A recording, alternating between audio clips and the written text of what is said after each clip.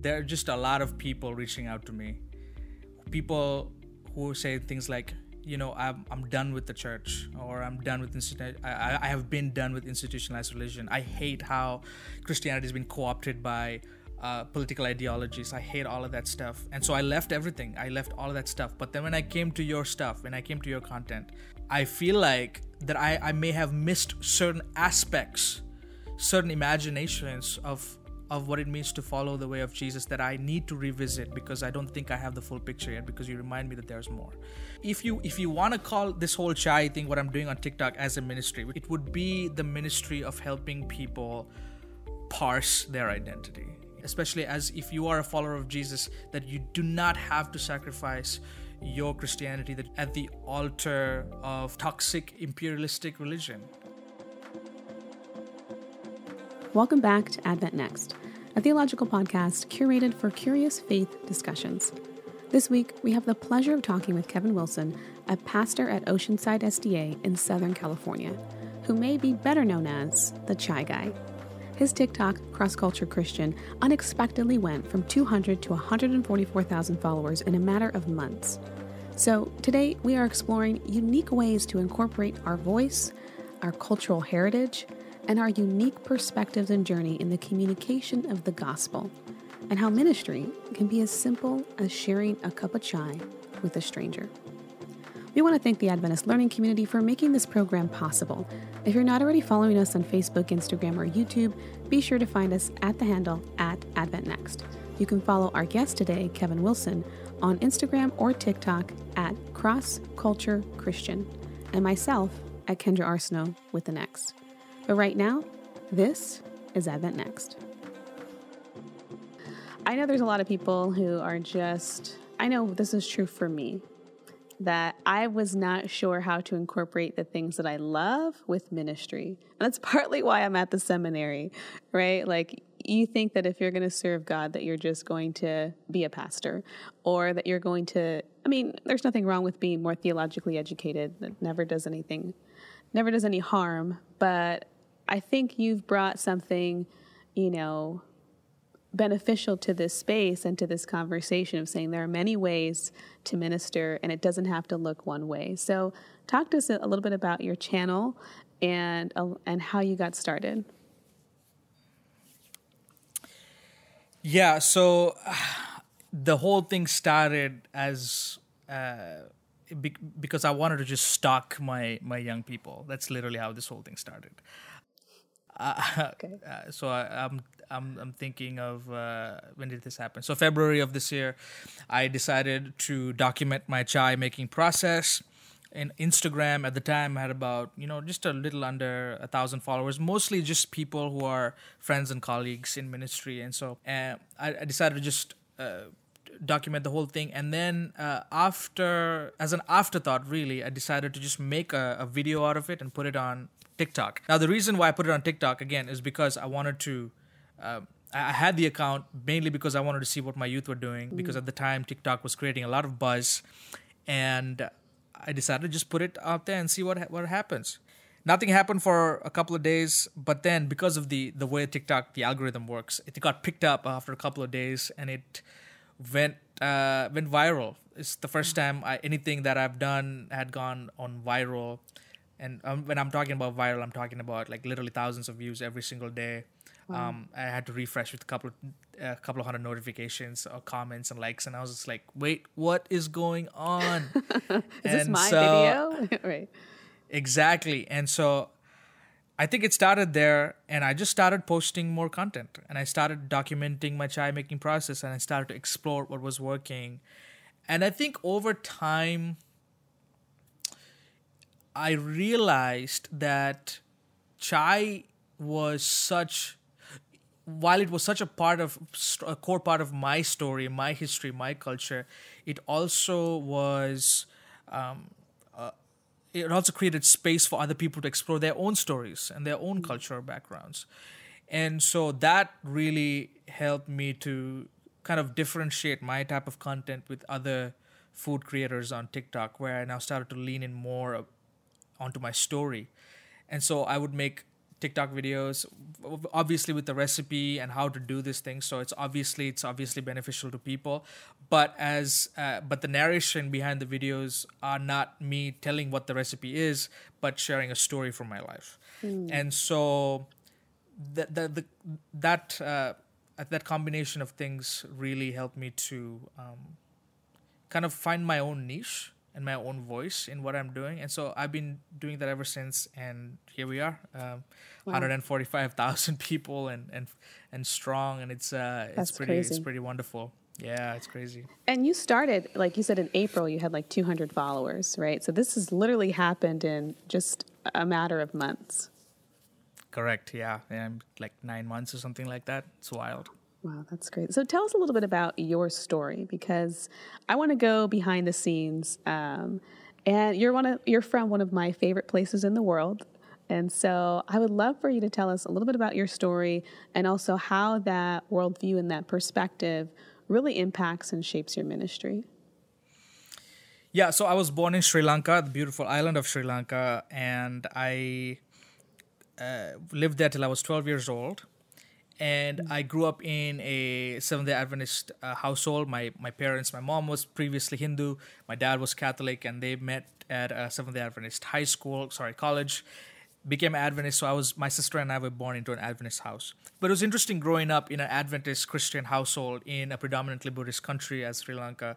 And from a very young age, I had no choice but to interact with people who are different than I was, both ideologically, racially, and also spiritually and religiously as well. And so I grew up there. And then when I was 12, my parents immigrated to the Middle East, to a country called Oman, and for employment purposes. And so when they moved, they took myself and my sister along with them. So I finished my elementary school in Sri Lanka, and I did my high school, and I graduated high school in Oman. And even there in Oman, it was interesting because Oman is a predominantly Muslim country. But that's the religion there. And I met a lot of Muslim friends. I was probably myself, my sister, and another person we were the only Adventists in the school of like 800 students. Wow. And so that's. And then when I was 18 years old, I came to the States on a green card. And so, yeah, the last few decades of my life have just been marked by a lot of itinerant, travels, a lot of different cultures, a lot of different encounters and interactions, which just kind of shaped, I think, the way I think about life and theology and ministry and other people's stories. And it's so interesting. So, and I talked to you about this before. I was in Sri Lanka about 4 or 5 years ago, I can't remember, and was there for a month. And they had a civil war, not too long ago. And there's a lot of cultural tensions within that climate, and it's something that you experienced yourself. And I think that you are in a unique place where you are really relating to kind of the things that are happening here in America culturally, and those cultural tensions. So, if you could, and if you don't mind, sharing a little bit about that, because I think, it's interesting to see how these issues of race and class and discrimination really touch upon people all over the world. Yeah. So, no, that's a great question. In Sri Lanka, you have a few different ethnic groups. There are two majority groups in Sri Lanka. You have the Sinhalese, who are mostly Buddhist in terms of their religious affiliation. And then you have the Tamils. And the Tamils, most of them are Hindus, some of them are Christians. The Tamil population is kind of the minority group in Sri Lanka, and then under the Tamil group you have the other small minority groups called the burghers, not to be confused with what you eat, but these are descendants from the Dutch, when they colonized Sri Lanka. And so because of a lot of intermarriage and interracial relationships, you have a small group of people who look nothing like me in Sri Lanka. So, but I think ever since Sri Lanka got independence from the British rule, while Sri Lanka was attempting to unite together as a nation, and we don't have time to get into the history, one of the things that happened was this the what do you say, the exacerbation of this prejudice between the Sinhalese majority and then the Tamils. And so, because of Buddhist nationalism that happened even before the 80s, the Tamil minority in Sri Lanka didn't feel like they had a voice, or that their voice was not considered as part of when it comes to how we run this country. So, to make the long story longer, there was a civil war that happened that started in the early 80s, because there was a group of Tamil militants who decided, hey, you know what, we want our own portion of the land. The civil war went on for a couple of years. It was very, very bloody, very brutal, so many casualties, so much destruction. The civil war is over now in Sri Lanka. However, the remnants of discrimination and the remnants of racism still linger. And for me as a Tamil, so I'm part of the Tamil minority group. And so I remember when I went to Sri Lanka, I actually went to it was kind of a segregated school. In Sri Lanka, most of the public schools, and I'm not really sure as to how they are right now. But when I went to school, for each grade, so grade 1, grade 2, grade 3, each grade you had about 6 or 7 different classes for Sinhalese students, or come from Sinhalese ancestry, and then you had one class for Tamil students, and so, or one grade. And so I remember growing up with in a class where all of us were Tamil speaking students, and I remember having little skirmishes or fights during recess between the Sinhalese students and the Tamil students. And I don't want to paint this as being like all those guys were racist or whatnot. No, we had a really good time. The brotherhood was strong, but I would be lying if I were to tell you that myself and my family did not experience prejudice or some racial tensions or stereotyping from the majority group or some members from the majority group growing up. And so coming here to the States, we are in this interesting cultural moment where we are sensitized to the differences between people and the racial disparities that the country is facing, especially for people of color. And so I feel like I can relate to it in a lot of ways, and I can relate to the caste system. There's so many similarities between what we experience in Sri Lanka and how many people of color are being mistreated or unfairly treated here in this country. So I mean, we can keep talking about this, but no, for sure, there's a lot of overlap.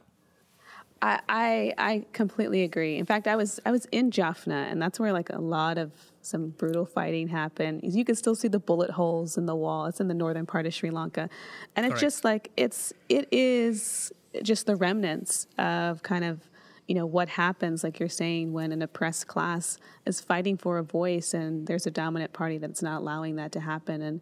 And there's so many parallels to what's happening right now in our own country and even in the microcosms of our own life. And so I really appreciate that perspective that you bring to this. No, thank you. So, no, for sure. Well, another thing too, and I know this is a story that I found on your TikTok, is the story of your father working in the tea plantations, and we talked a little bit about this before, but it's just so interesting for me to see, like just this progression of your life. Like now you're here and you have this huge following, but you came from very, very humble beginnings. Yeah, no, so that's actually my grandfather in that video that you're referring to, and my grandfather was a tea plantation worker during the British rule, gotcha.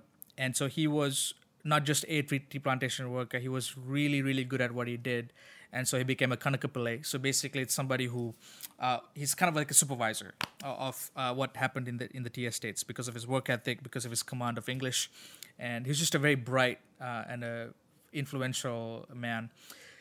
So he grew up in the he worked in the tea plantations. My dad grew up in Hatton in the upcountry of Sri Lanka, and my parents actually, both of them, they faced a lot of poverty. I mean, they went through just a lot, and their story is inspiring for sure. Where sometimes when I feel like there are many times where I look back at their parents and I'm like, wow, you guys have, in many ways, just paved the way for myself and my sister to be here.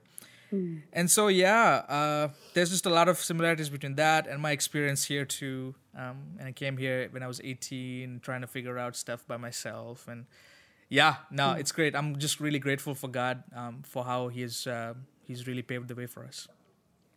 So how did you get into ministry? I mean, because before you started the whole catalyst for you even starting the TikTok channel is that you are a youth pastor. So how did you even get interested into ministry? Was that always a strong calling of yours? So I never wanted to be a pastor. No, I actually had no interest whatsoever growing up. There was one aspiration. There was only one thing, and I wanted as much as possible to work towards that goal, and it was to be a pilot. Interesting. That's very different. Yes, absolutely. I remember the first time I got into a plane when I was 13 years old, and I was just hooked. I said, wow, I want to do this. And so ever since that point, I always want to be a pilot. But I was also quite active at church. I did the Sabbath school thing. I grew up very active in adventurers and not so much Pathfinders. We didn't have Pathfinders growing up, and so I was really active. I preached quite a bit. I enjoyed communicating up front at church, and so when I moved to the States when I was 18, I had one goal. I wanted to be a pilot, and so I applied to all the flight schools that I could find in the area, which was in Maryland. I was in Maryland. And to make the long story short, I did not get into any one of them, either because of my really bad grades in high school, or my lack of finances. I didn't have money to fund that education. So out of sheer desperation, I talked to God and I said, God, I don't know. I don't know what I want to do. But you know what? I'll make a deal with you. I'll be a pastor. Now, why I'm a pastor? Why I said that was, I was looking back in my life and I was trying to figure out what I was good at, and I was good at speaking. Ergo, I decided to make that connection. I said, okay, I want to be a pastor, God, and I'll be a pastor for you if you can actually help me get into Andrews University.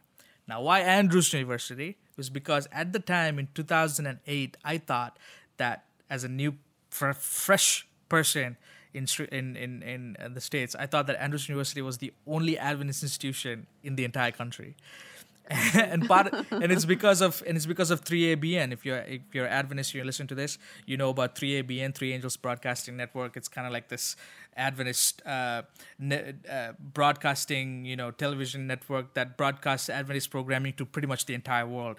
And I remember every week, growing up, one of my experiences was as a little kid, snuggle up with my parents right after church on Sabbath to watch Pastor Dwight preach at the Pioneer Memorial Church. And so I kept telling myself, you know what, it'll be really cool to go to America one day and get an autograph from Pastor Dwight. I think that then after that, my life will be made.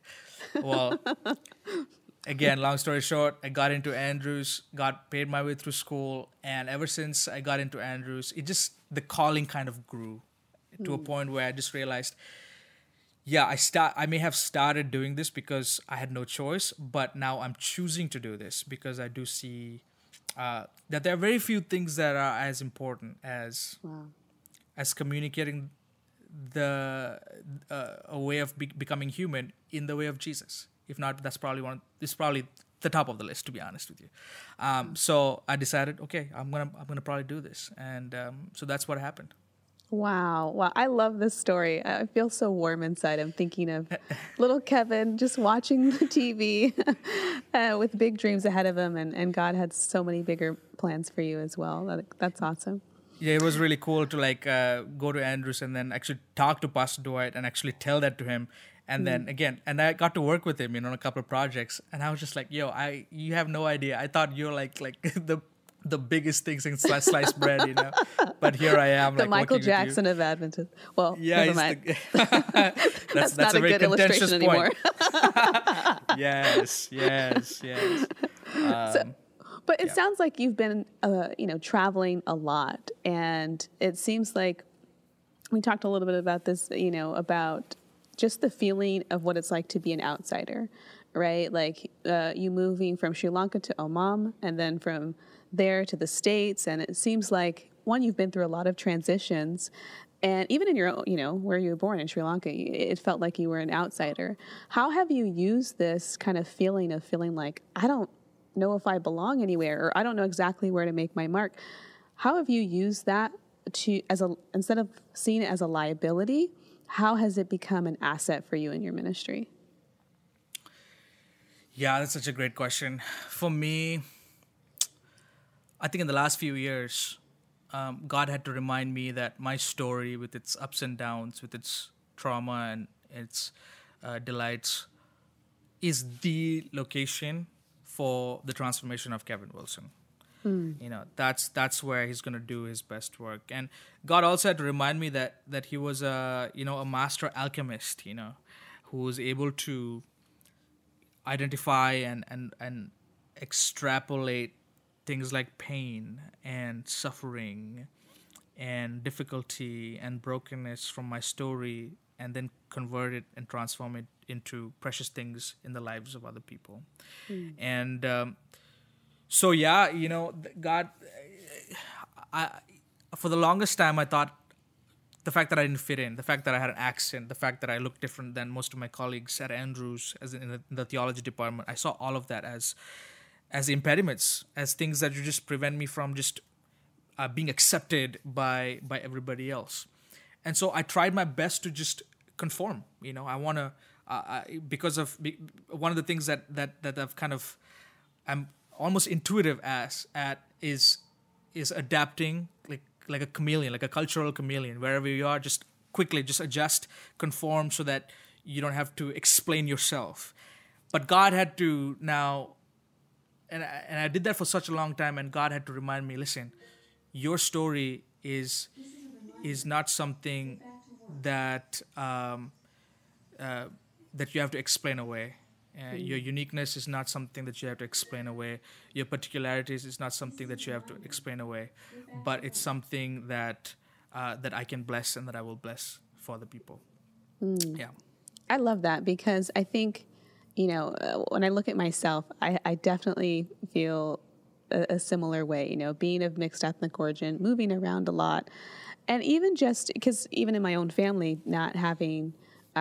Being the only Adventist in my family, I think I put a lot of pressure on myself to just fit in, right? Like, you don't want to make too many waves. You don't want to even excel in some ways. I think sometimes people have a fear of excelling because it'll make them stand out.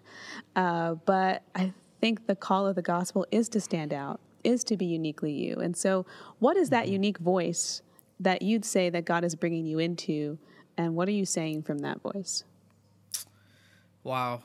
Yeah, no, and see, that question, I think people should definitely hear that question, and it should be a question that every single person who is an apprentice of Jesus, someone who follows the way of Jesus, has to wrestle with. And that's something that I'm wrestling with right now, and I don't think I have like the answer yet.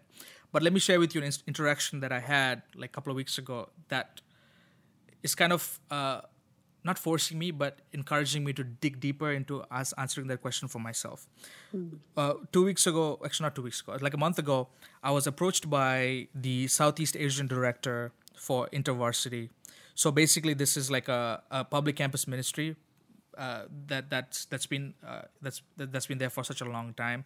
Their mission is to help disciple college students into the way of Jesus in the public campuses of the country. So this thing has grown so much to the point where they've had to have like different chapters for it. And so this guy is an Indian Christian man who is also my age, who's leading the Southeast Asian chapter of it. And so he found me on TikTok, and he was shocked that I was a pastor. And so he reached out to me and he said, "Can you please, can we figure out a way? Can you please talk to our student leaders, who are mostly, if not all of them, are Desi. So these are Indians, Sri Lankans, Pakistanis, Bangladeshis, that part of the world. These are people who are Christian. Can you please talk to them and help? And in order to help them realize that they do not have to sacrifice their uniqueness and their cultural identity at the altar of Christianity. Yes.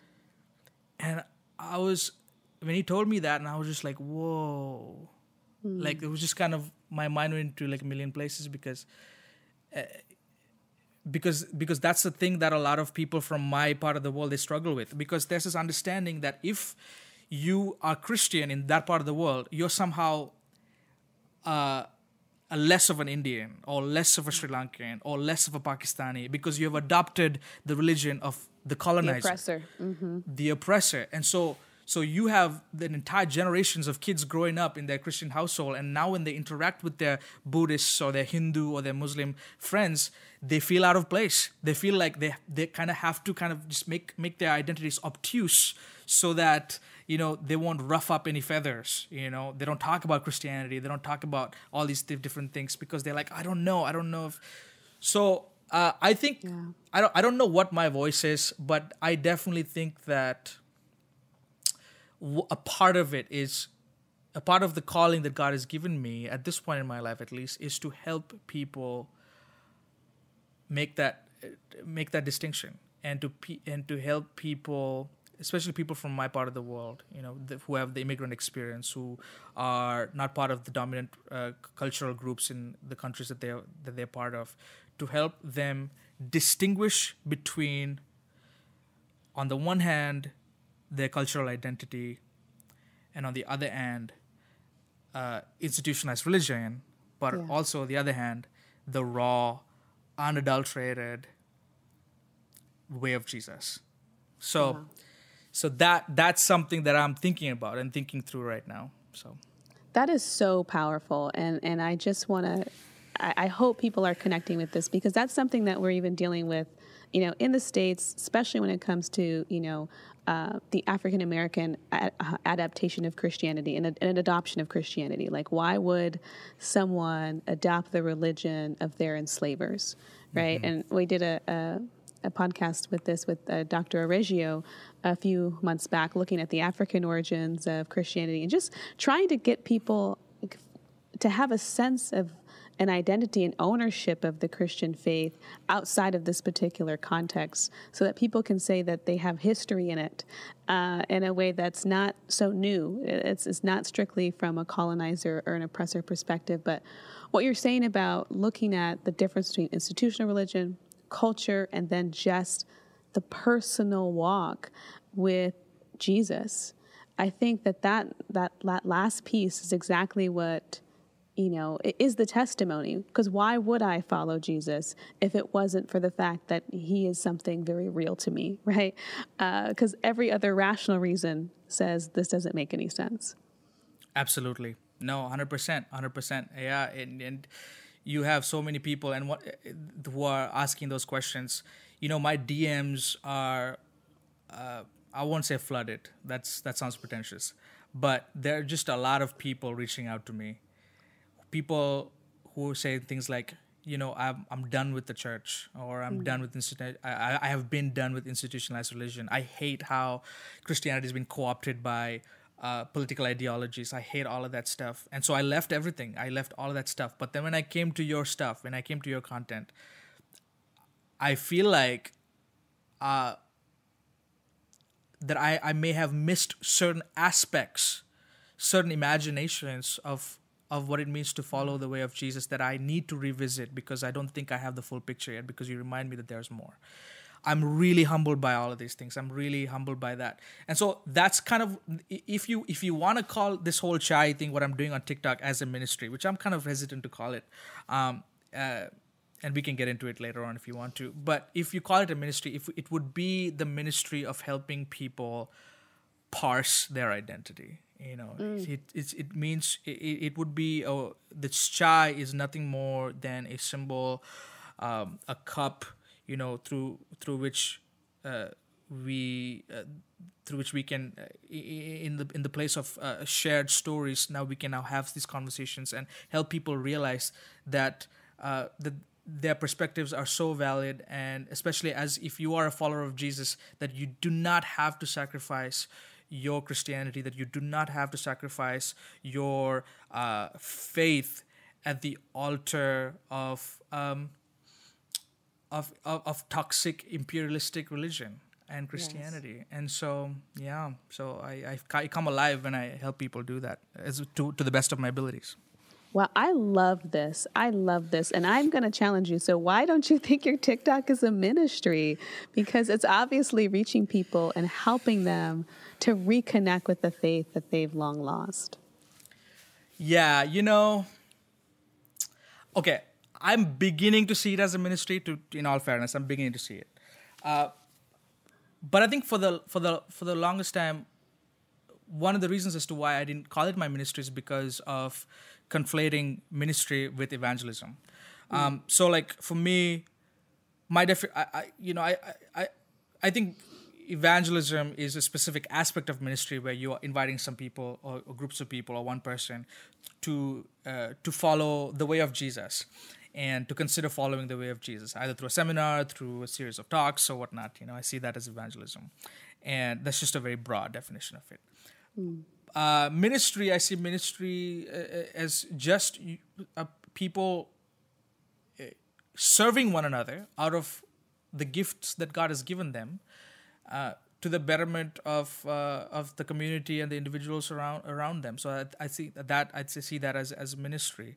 And so evangelism is a part of ministry, but not all ministry is evangelistic. I don't know if that makes any sense. Yes. So I think for the longest time, when people said, "Oh, you're doing this for ministry," I kind of shied away at it because I was like, "No, I'm not converting people. Like, that's not the point."